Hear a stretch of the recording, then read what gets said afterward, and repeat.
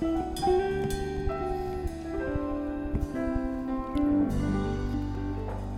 with me in prayer just for a moment.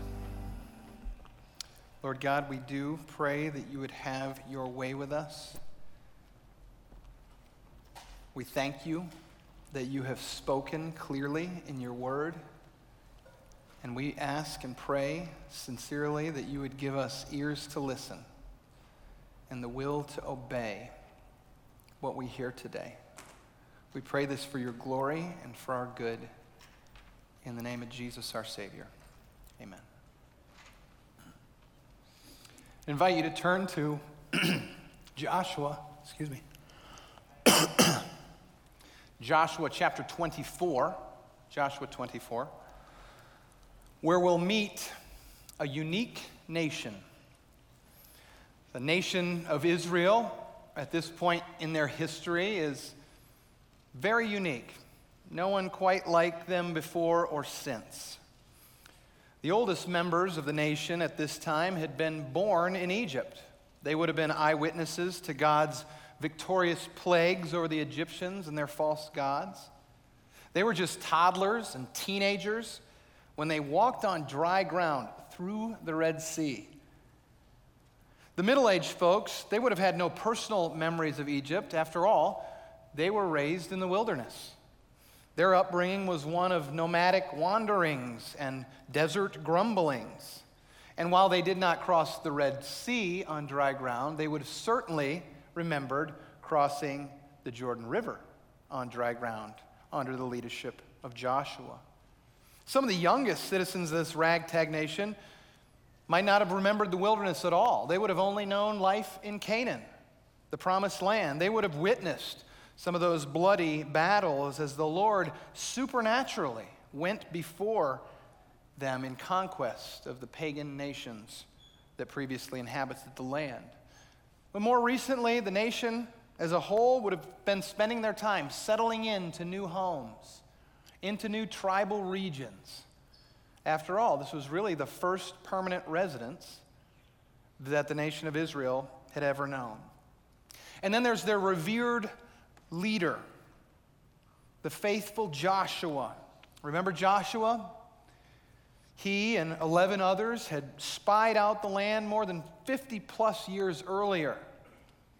And really, in an act of faith in the Lord and his good promises, Joshua had proposed that they invade the land right then and there, despite the fact that there were giants. He was trusting in God's promise, but he and his courageous friend Caleb came up short on the vote, remember? 10 to just 2. But the Lord punished those 10 doubting, unbelieving spies and their whole unbelieving, doubting generation with 40 years of wilderness wandering. And he prohibited that generation from entering the promised land. Only Joshua and Caleb from their generation had come into the promised land.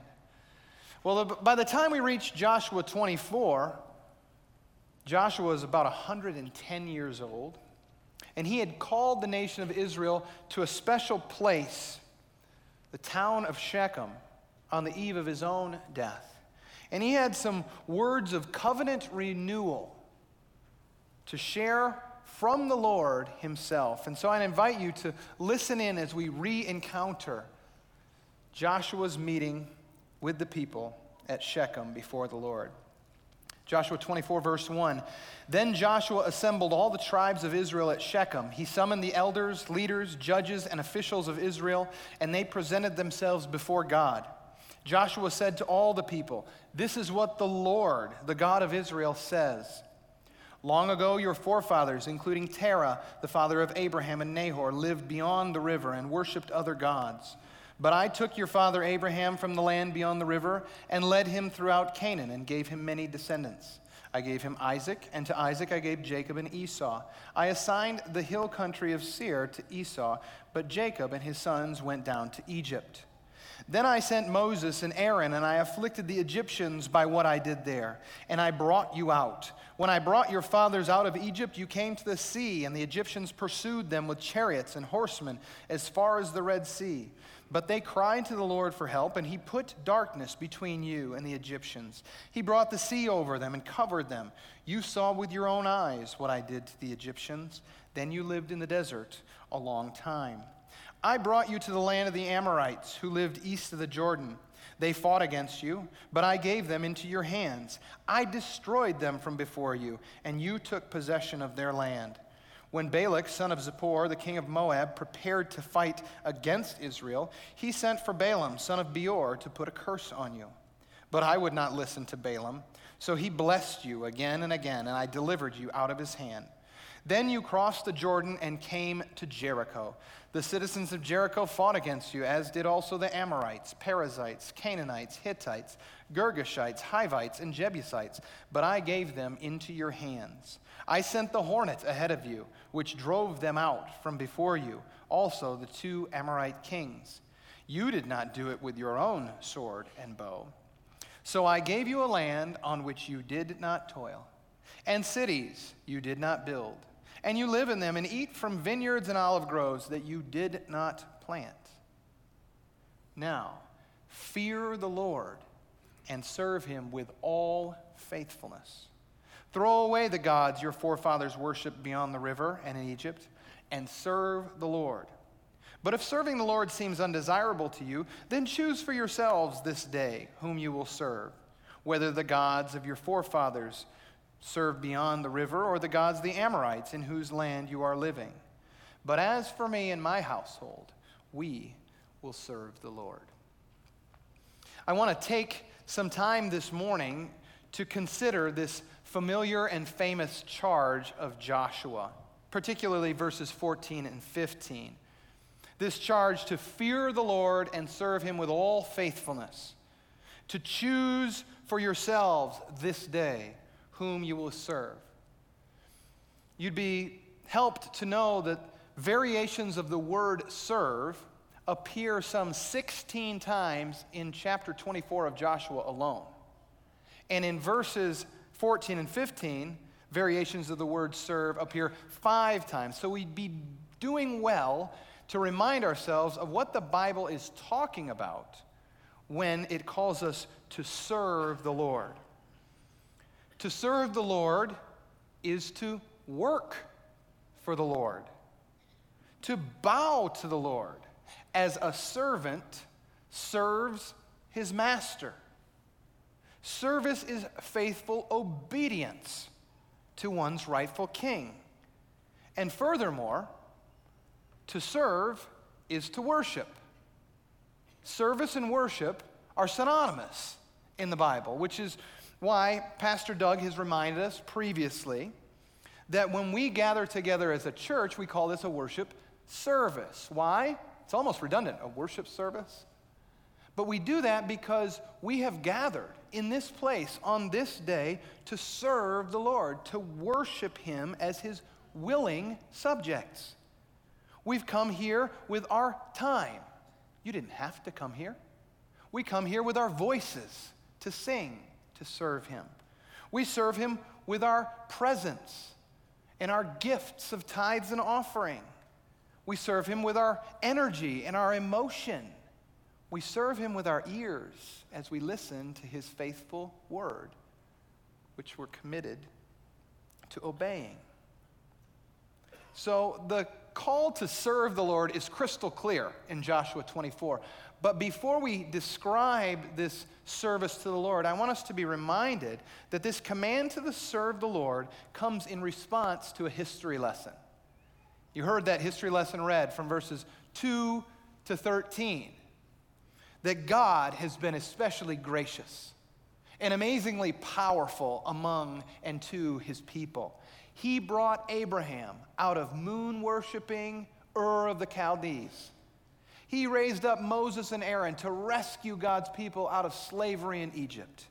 He granted victory and blessing to Israel, even when someone tried to curse them in the Transjordan. He led the people in the conquest of Canaan. And then verse 13 acts as a wonderful summary of God's gracious gifts toward Israel. So I gave you a land on which you did not toil, and cities you did not build, and you live in them and eat from vineyards and olive groves that you did not plant. One Bible commentator put it this way: Israel could not boast of her prowess. She could not correctly speak of her conquest of the land, but she could glory in her God, who gave her richly all these things to enjoy. He goes on to say, nothing moves the heart and therefore the will like recollections of the grace of God. Isn't that great? Nothing moves the heart and therefore the will, your choices, like recollections of the grace of God. And this isn't just true for ancient Israel. This is true for the Christian church today. Remember, Titus 3 says, God saved us not because of righteous things which we have done, but because of his mercy. Are you in the habit of remembering, recalling, recollecting God's grace to you, especially his grace to you in Christ? Because Warren Wiersbe says meditating on the goodness of God is a strong motivation for obedience. So I'd like to spend the remainder of our time this morning describing this service to which we're called.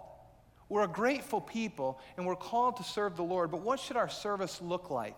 And we'll see in verses 14 and 15 particularly that our service to the Lord must be decisive, daily, and devoted. First, it must be decisive. In other words, it's a choice, a decision to serve the Lord. Notice the strength of Joshua's words in verse 15. Choose for yourselves. Friends, serving the Lord doesn't come by accident. It doesn't come by osmosis. It doesn't come by academic pedigree. It doesn't come by being born into the right family. Serving the Lord is a choice that each of us and all of us have to make. Choose for yourselves, Joshua says. Now, it's possible that you're here today and you have never made a decisive choice to serve the Lord. You've never turned from sin and trusted Jesus. If you're here today and you're in that category, I want you to know I'm thankful that you're here. I'm thankful that you're in a place where I hope God's word is preached clearly and where you're seeing Christians attempt to live out the life of devotion to the Lord. But I'd ask you, humbly, but seriously, what's holding you up? Have you considered the fact that Jesus died for your sins and rose from the grave so that you could receive the gift of eternal life? Salvation, it's a gift. You cannot earn it, but you must receive it.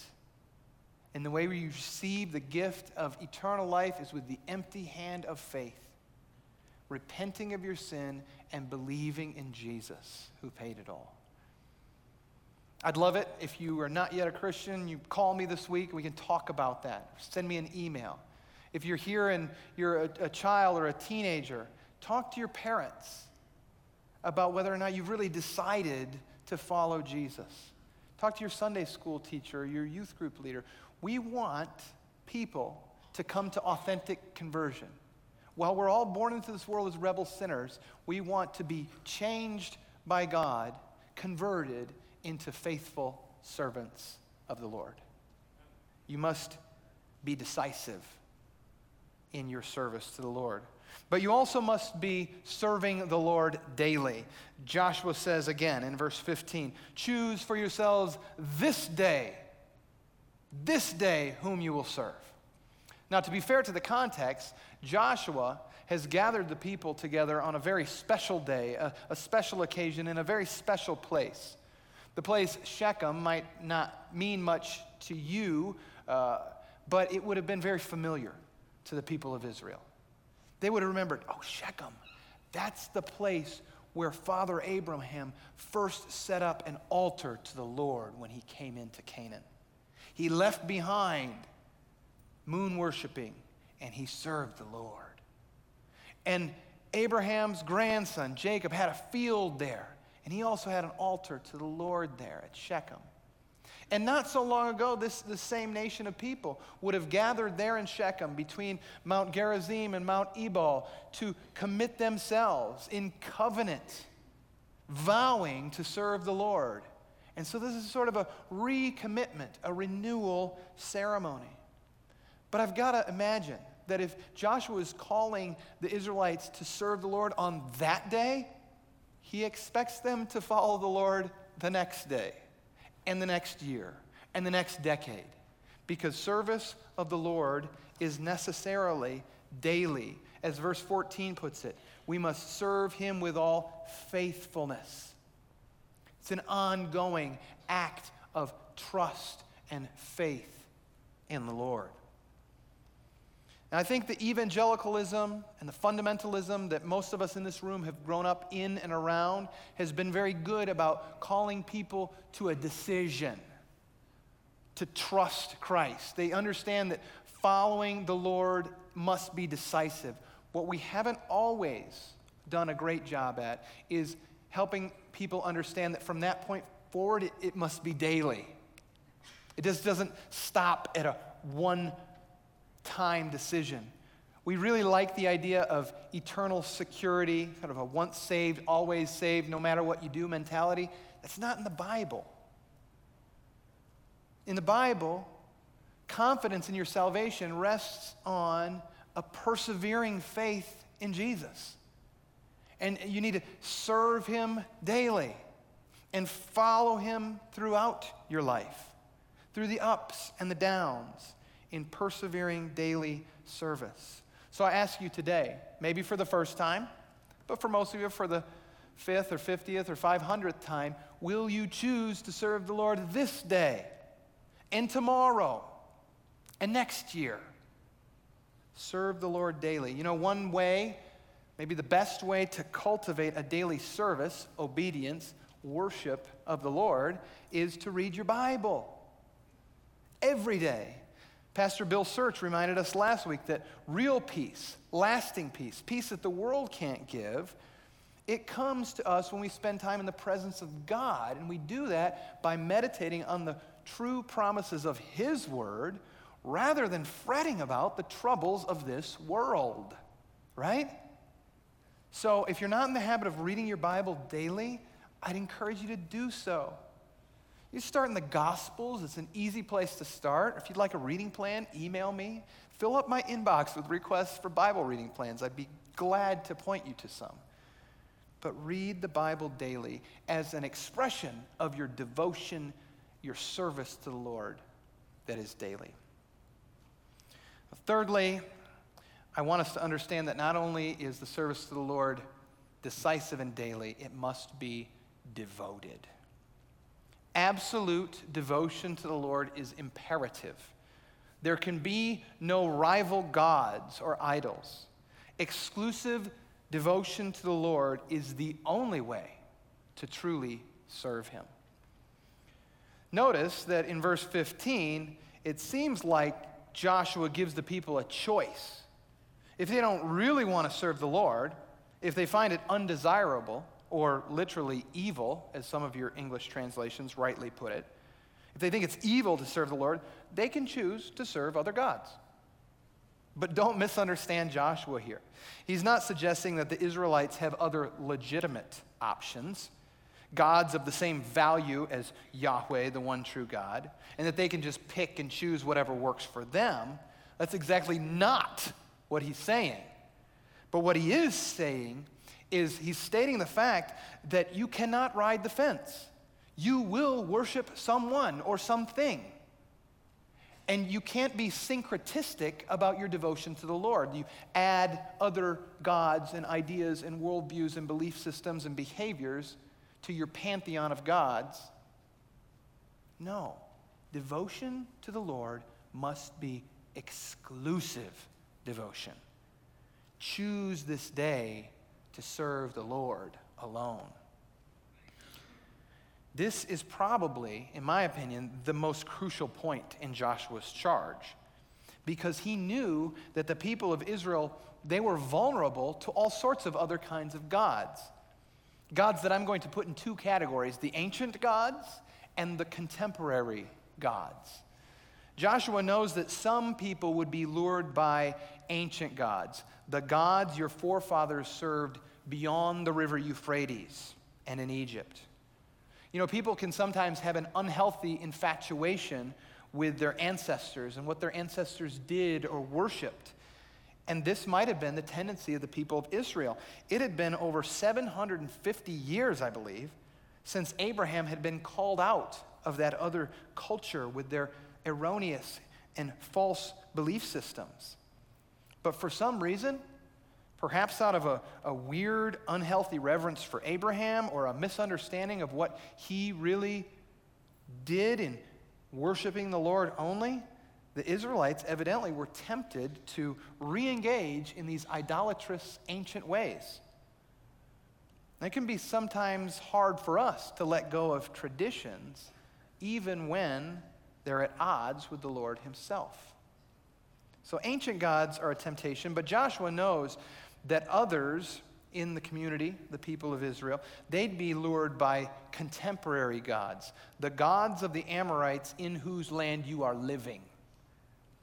Joshua knew that contemporary culture, the culture around you that you live in, is persuasive and influential. And so he warned the people. He had already warned the people in the previous chapter, chapter 23, do not associate with these nations that remain among you. Do not invoke the names of their gods or swear by them. You must not serve them or bow down to them, but you are to hold fast to the Lord your God, as you have until now. So they had been warned. And again, we are no different than the Israelites. We, as Christians today, live in a world, and we must be exclusively devoted to the Lord, but we too are susceptible to the lures of ancient and contemporary gods. And so to help you understand what I mean by living a decisive and daily and devoted life of service to the Lord, I want to give you a couple examples of ancient gods and contemporary gods that might be luring you away from the Lord. One ancient god, which we must throw away, as verse 14 says, is what I'll call the god of self-righteousness. This is that belief system, that wicked idea that we can somehow save ourselves by good deeds or meritorious works. It's that way of thinking that arrogantly supposes that we can earn our own salvation by doing good deeds. And this is a very dangerous God. If you're trusting in the God of self-righteousness, you probably think of yourself as a person who's lived a pretty good life. You've lived a life good enough to measure up to the holiness of God. And probably at the end of the day, your good deeds outweigh your bad deeds. And you're going to be all right, eternally speaking. But that's a dangerous way to live, to trust in yourself and your service and your good deeds, even your good deeds to the Lord. After all, the Apostle Paul, who was quite righteous in his living, said this about his self-righteousness in Philippians 3, "Whatever was to my profit, I now consider loss for the sake of Christ. What is more, I consider everything a loss compared to the surpassing greatness of knowing Christ Jesus my Lord, for whose sake I have lost all things. I consider them rubbish, that I may gain Christ and be found in him, not having a righteousness of my own that comes from the law, but that which is through faith in Christ, the righteousness that comes from God and is by faith." So I want us to throw away the garbage god of self-righteousness and run instead to receive with the empty hand of faith the gift of righteousness that comes through Jesus alone. Another ancient god which we must throw away is the god of people-pleasing. As I said earlier, it seems that the ancient Israelites must have had an unhealthy infatuation with their ancestors. I would suggest that we, too, have an unhealthy infatuation with people and what they think of us. We let friends or family members or bosses or the culture in general start to call the shots for us instead of the Lord himself, because we want to please our friend or our neighbor. We don't want to upset the apple cart in that family dynamic. But friends, exclusive devotion to the Lord, primary devotion to the Lord, is the only way to serve him. Because God is a jealous God, in the right sense of the word jealous. He's jealous for his people like a good husband is jealous for the devotion, the exclusive devotion of his wife. A good husband or a good wife will accept no rivals in the marriage relationship. And God will accept no rivals in his relationship with his people. So let's throw away the ancient gods of people-pleasing or self-righteousness or whatever else is from your past and start to serve the Lord, to fear him. But we aren't only vulnerable to ancient gods, we're bombarded with all sorts of contemporary gods, aren't we? We live in a world that's increasingly secular and devoid of all sorts of biblical virtues. And I think it's time that we wake up and recognize just how susceptible we are to serve, to worship, to give our devotion to these contemporary gods rather than the Lord himself. I sincerely spent a lot of time this week thinking about and praying about which examples I might share with you today. Because I don't want to just give you theoretical sermons. I want to help you apply them to your life. And I want you to know that what I'm about to share, I share because by God's grace I've been called to be your pastor, one of your pastors. And that means I'm here to lead you and guide you and encourage you, yes, but also to protect you and warn you. And I share what I'm about to share because I love you. I love this church. And I want your own good and God's own glory to prevail. So here are two examples of contemporary gods. The first is this contemporary God that is increasingly pervasive among professing Christians, the God of sexual immorality. Now, God created sex to be enjoyed in the covenant of marriage between one man and one woman for a lifetime. And it's a good gift.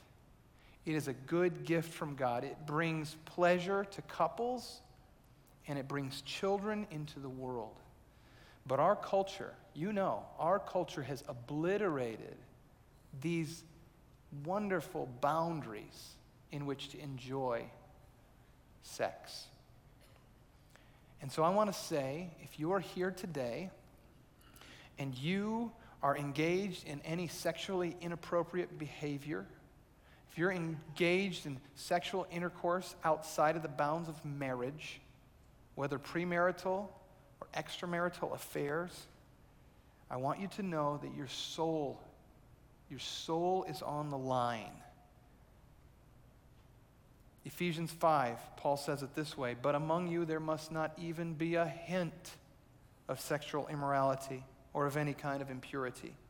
For of this you can be sure, no immoral, impure, or greedy person has any inheritance in the kingdom of Christ and of God."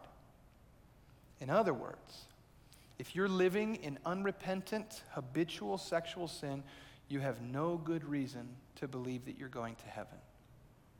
If you have friends, family members who are living that way, and you're kind of sending the signal that it's going to be okay, you're all right with God.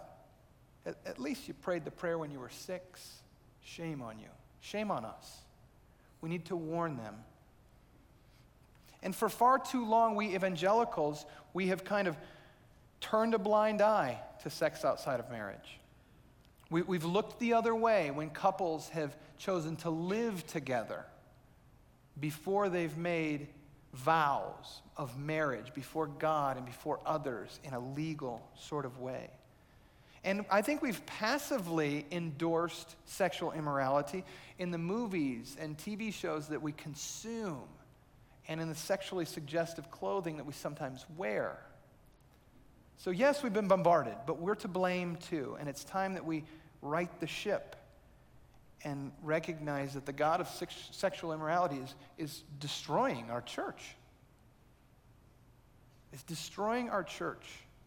And so we need to throw that away and recommit ourselves to exclusive devotion to the Lord. Now, the culture is going to tell you that you're missing out, that the experience that you're giving up is just too much to pass up. But I want to promise you that the Lord withholds no good thing from those who love him. In Psalm 34, he says, "Those who fear the Lord lack nothing. Those who seek the Lord lack no good thing." God has good gifts for his people, and his good gifts include good boundaries.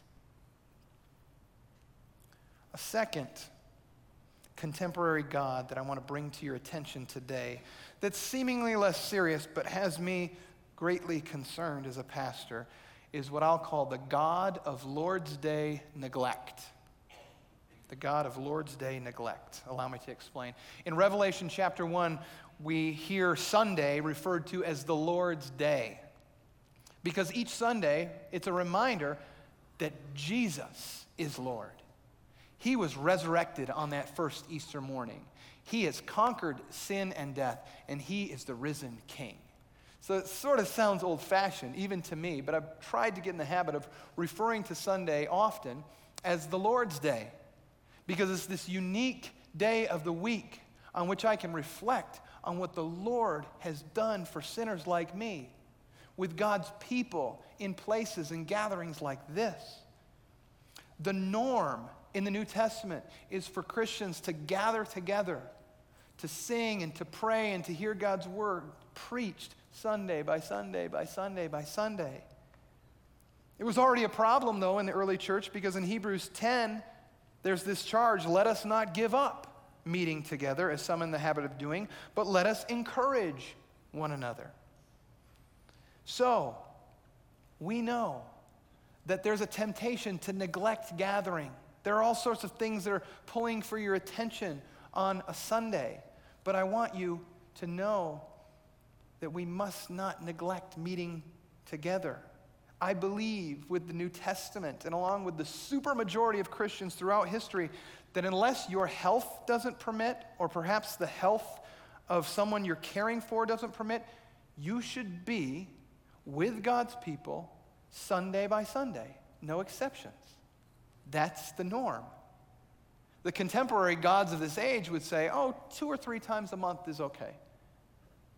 That's not God's way. You think, "Pastor, I'm here. You don't have to preach this sermon to me." But statistically speaking, evidently, there's about a 25% or better chance that you won't be here next week. That's the trend in churches like ours. So let's not neglect meeting together. Because when we neglect the Lord's Day, we steal God's glory that he deserves when he graciously invites us to come into his presence and sing his praises. When we neglect the Lord's Day, think about it this way. You deprive your other brothers and sisters of the encouragement they need when they see you in this place, singing, praying, having meaningful conversations about the ups and downs of your life. And when you neglect the Lord's Day, you do it to the detriment of your soul.